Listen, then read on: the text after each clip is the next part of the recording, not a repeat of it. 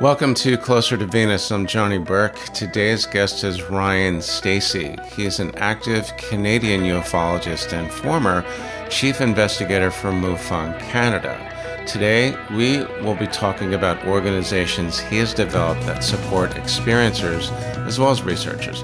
Ryan, welcome to the program. Thank you. Thank you for having me. How does one become a paranormal investigator? That's a good question to start off with. I fell into it accidentally. I think it's an interest, and then all of a sudden the curiosity of, is there life after death, or is there another dimension, or is there anything bigger and stronger than us out there? I had a case as a private investigator to locate a missing person. The thought, according to the client, was that her son was abducted by aliens. So at this time, I was into paranormal, not UFO. So I ended up finding the guy, locating him, and it turns out that he joined Scientology. In order to find this guy, I had to join all these paranormal groups in order to understand the culture and kind of play in the playground in which he was profiled in. And then somebody else had complained about not receiving any manual after paying $200 for a training course. So they were complaining about fraud here in Canada. So I piped in and said it's an illegal activity. And then I helped them get their money back by contacting MUFON.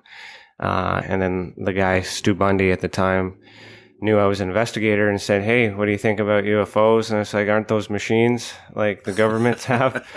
And he's like, "Well, not all of them." So we had a conversation with that. So then I joined just because I was bored and I was waiting between clients. I like puzzles, and this is a puzzle I haven't solved yet. You make a good point about the paranormal and the UFO phenomena. Those are actually two different things. Many people think it's all lumped into one area. The word itself, paranormal, simply means anything that's not normal. If you have an unidentified flying object, you're technically studying things that you can't find. So I really don't like that term. I'm trying to use phenomenologist because I'm studying the people in a sociology perspective. But technically it's paranormal because until it's confirmed that the government has the technology, to us, it should be paranormal because it's not normal based on the science that has been presented. The issue is the academic side because of this metaphysics, this interdimension, this other space and time that's been theorized. They can't measure it. They can't touch it. They can't do much with it. Whereas on the paranormal side, there's that belief that I know that sensation and all that, but that can't be measured. It's a different game. I feel like the ufology community prides in being highly educated and scientific. As a private investigator who just only looks at evidence and facts, I solved that years ago. The thing that I can't seem to wrap around is the idea that some of us have this psychic ability or way of communicating with something, either in this space and time or another place, whether that be extraterrestrial or paranormal. So I've grouped everything together because I can only prove with my science, or I can hypothesize with our science, that we are the ones that are able to connect at least with each other. Until we're able to find or capture or present something otherwise, I'm not convinced that there's there's another being out there because we're powerful ourselves. That's kind of where I'm sitting right now. I'm in the middle of doing a study, so that's kind of where it's leading me. But tell us more about MUFON and why you eventually had to leave. For those of you who don't know who MUFON is the Mutual UFO Network. They started up after Project Blue Book had ended.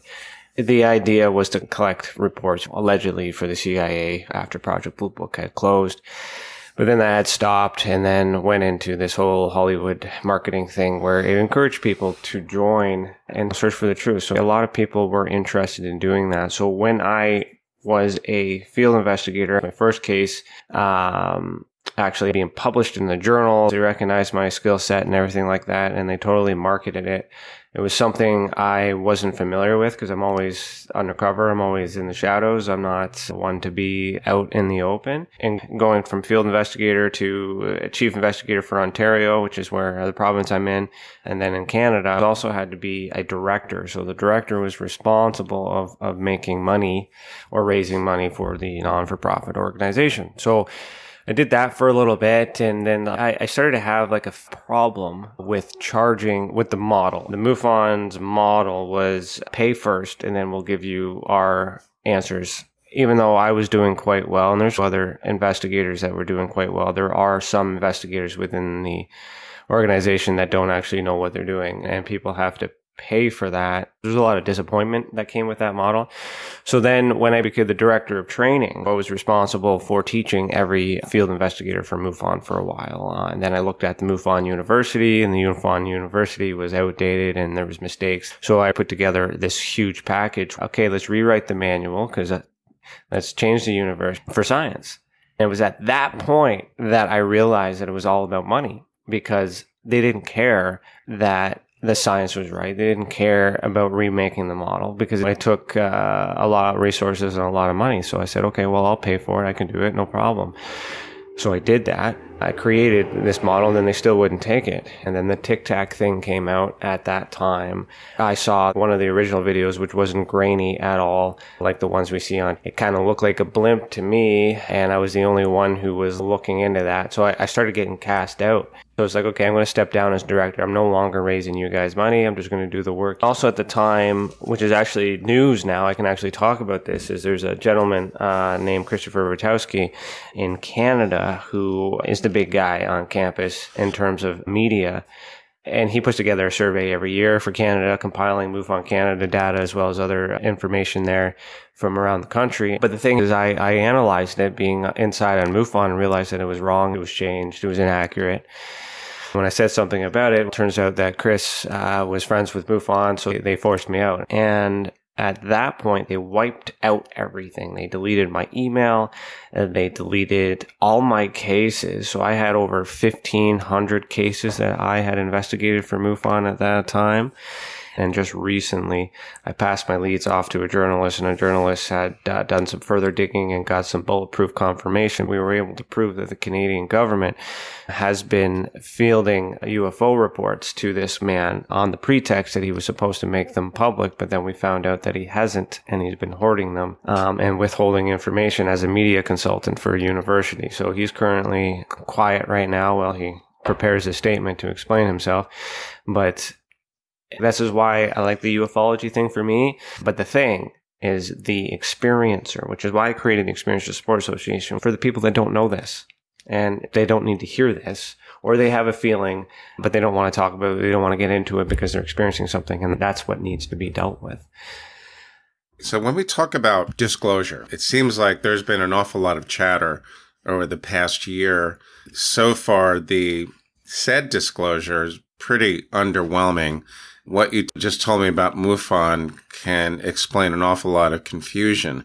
The Experiencer Support Association, I believe, is TESA. Tell us a little bit about that, how that helps experiencers and researchers as well. The Experiencer Support Association is essentially the business model that I had created for MUF to fix everything that I observed while working for them as an investigator. That was also offered to them on a joint venture agreement. The philosophy behind the Experiencer Support Association is putting the experiencer first.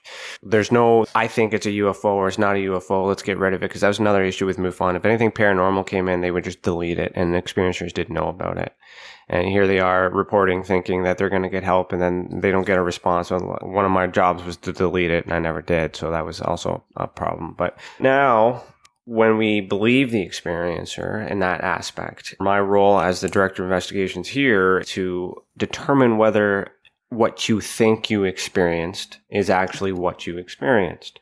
What we've generated is this ultra spectrum classification system, which is an upgraded model of the Hynek and Vallée classification system to include paranormal and psychogenic activity, but it groups them in a basic level so that way it kind of dumbs it down for the ufology community, whereas the paranormal community are like, they're brilliant. They understand metaphysics, they get it, but because we can't measure it physically. Also, we have what's called Experiencers Anonymous, which is a portal where if people aren't sure what element of TESSA is good for you, you can just go to our website, tessacan.org/EA, and just register. You go in, you talk about your experience, or you listen to other people's experiences, and you try to figure out what you have in common and what experiences are common. At that point, you might get encouraged to make a report. That's beneficial for me because the trauma is removed, the speculation is removed. So then if you decide to report after that, the implication is that all that fluff has been removed.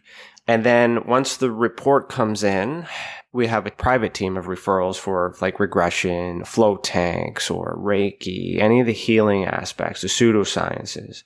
What we want to do is we want to treat the trauma if there's anything there. I'll bring that down and then measure again. This is where the PI part comes in. You got to look into past history. You got to look into mental health to make sure there's no past traumas. But once that process is done, I compile that all into data and then do surveys and things like that every year for the science. And when we present it to the experiencer, it's a one-on-one case. It's encouraging. Like, you may have been affected, you may have been visited.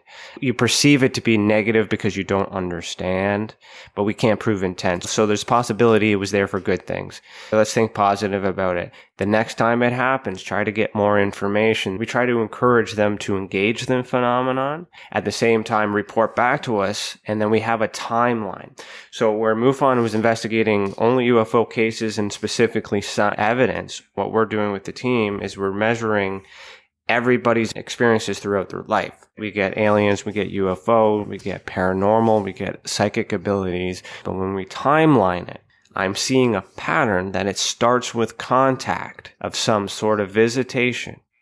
Then as the subject evolves, we start to see paranormal, we start to see psychic abilities, we start to see a little visitation here, and then the psychic abilities enhanced, whether that's secret government PSYOP program, MK Ultra, or aliens, or ghost, or interdimensional. Something is visiting with direct contact.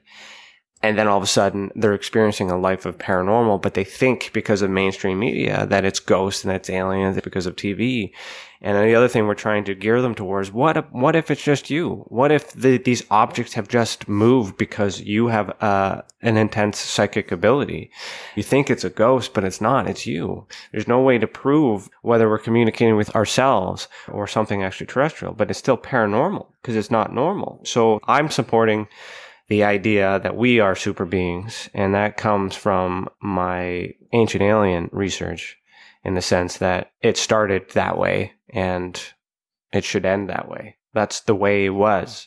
It sounds like the Support Association, the biggest difference between that and MUFON, other than it's not necessarily money motivated, is that it fully embraces the metaphysical side of things, the quantum realm, and so forth. And we still do the UFO stuff. I'm fighting with disclosure here in Canada. The Pentagon and US, now that they have an official desk, at least for UFO starting in 2022, my job becomes harder because now I have to convince the public whether or not what you think you experienced is one of the things that they think that they have. So now we're competing against a cover-up. We let everybody come to us whatever way they want. With our classification system, we break it down.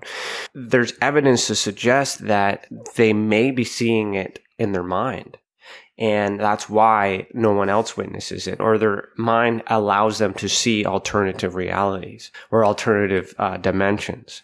If we allow them to draw UFOs, people from different areas within Canada and some in the States, starting to get some people from UK catching on to what we're doing as well, they're drawing the same things. They're starting to see this reality that doesn't exist, and how you take a picture of that. It came from their mind and it wasn't a photo. They don't accept it. What type of people are most likely susceptible to this kind of phenomena? It seems like people that are highly intuitive, they could be clairaudient, they could be clairvoyant, clairsentient, and so on. I think there's a pretty strong correlation with the intuitive gifts, the intuitive abilities, and the reports. I agree. And the science that we're doing is starting to show that. I'm in the middle of creating my second report for 2021. I do two reports. One's the Canadian Current Event Survey, which I track drone reports, aviation reports from Canada that get reported by aviation pilots. Sometimes they say drone, sometimes they say UAV, sometimes they use the word UFO. what I do is I keep track of the current ones. I do freedom of information requests. I try to get more information to do an investigation to figure out what's going on, because there's that conspiracy theory that they're calling these UFOs drones, but in Canada, they just call them UFOs. The second one that I'm working on, the meat and potatoes of my research, is the Ultra Spectrum Paranormal Report. Hynek and Vallée are pioneers of this classification system. That's what MUFON adopted, because Hynek and Vallée stopped using it themselves because they realized it wasn't adequate enough to measure the extraterrestrial hypothesis or the interdimensional ITH. So it's been programmed that this is been the best system to be used, but it's been broken for so long. Now, so part of the questions that are asked, blood type, age at the time of the event, I've established all these markers that should not change no matter what religion, ethnicity you have, wherever you are in the world, those constants. I think the study is showing right now that, or the A blood type is the highest from our sample, which is odd because there's that theory that the negative blood, the Rh negative blood, is God blood. Also, there's that theory that it's, the universal blood type that can help everything. But I'm seeing A, and I'm also seeing a variance of blue and green eye color. So green is rare. Blue gets traced all the way back to Sumerian. So there's a lot of genetics that I'm learning through these people with confirmed experiences. Part of the investigative process that's different from MUFON is I'm not investigating the case. What I'm doing is I'm teaching the experiencer how to get me better information. So many people have the answers and nobody's working together, which is another reason why I've created the association. People that see me as a threat are the people that are doing it for money because they're all friends of MUFON. So I have to make new friends, which is really hard to do. I couldn't help but notice when we talk about the association, there seems to be similarities with IANS, with the International Association for Near-Death Studies, which collects data from experiencers. With the Support Association, once the information is reported, what do you do with it then? Internally? Not internally. What do you do to really get it out to the consumers, the public? The plan with the Ultra Spectrum Paranormal Report, that's going to be the raw data with the information that we've collected. That'll be an annual report. I also want to show the work that goes into how I came to that conclusion. The UFO report is I show the raw data, which is what every investigator needs. They'll take it and they'll formulate their own conclusions or speculate on the data because they're all looking for something. And the goal is to teach the experiencers how to think, so that way when they do report, I'm not spending as much time on lens flares, on light refractions, on all these things that a lot of people don't understand. The other part of the support is for researchers and investigators too. But Tessa also has what's called Project Babel, which comes from the Tower of Babel philosophy, where we all used to be together and we were separated. Everyone talks about unity. Everyone talks about working together. And then the people that work together are the people that are making money together. So with Babel, what it allows you to do, you go to tessacan.org/Project Babel. It allows you to report your own work after your case has been closed, gives me the opportunity to work with you one-on-one to make sure that you didn't miss anything. At the same time, if you found something that I'm looking for, it gives me the opportunity to offer you a position on my team. What I'm not finding is other investigators sharing their work to the collective cause as well. That's why I created this system.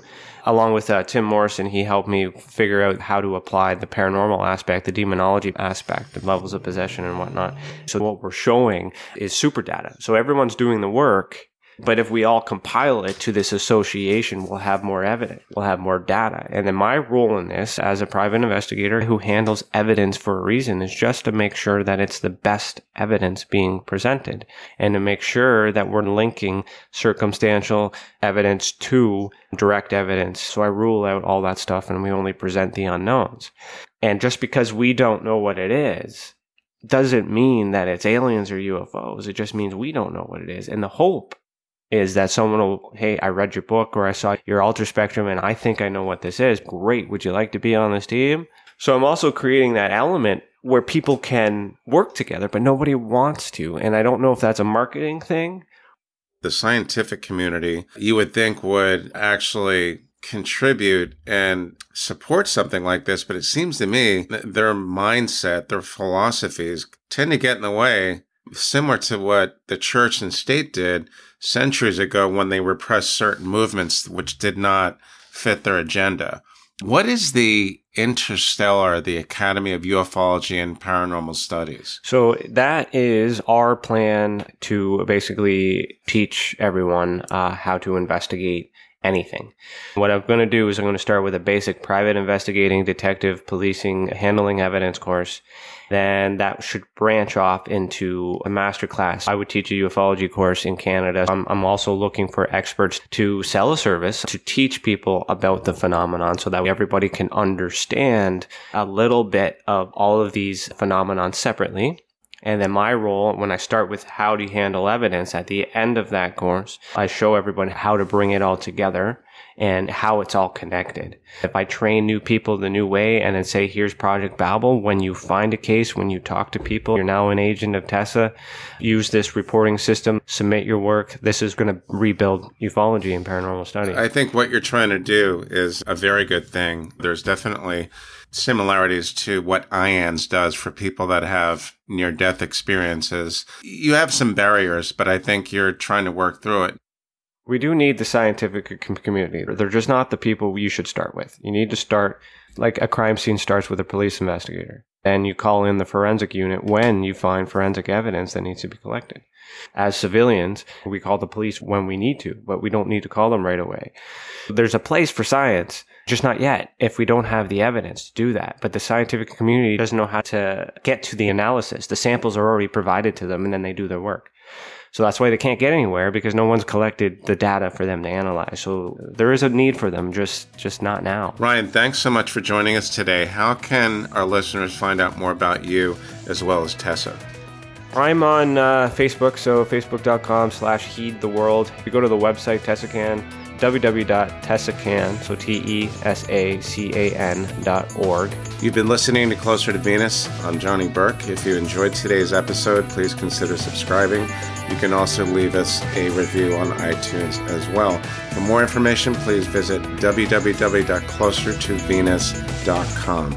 Thanks again for tuning in, and we'll see you next time.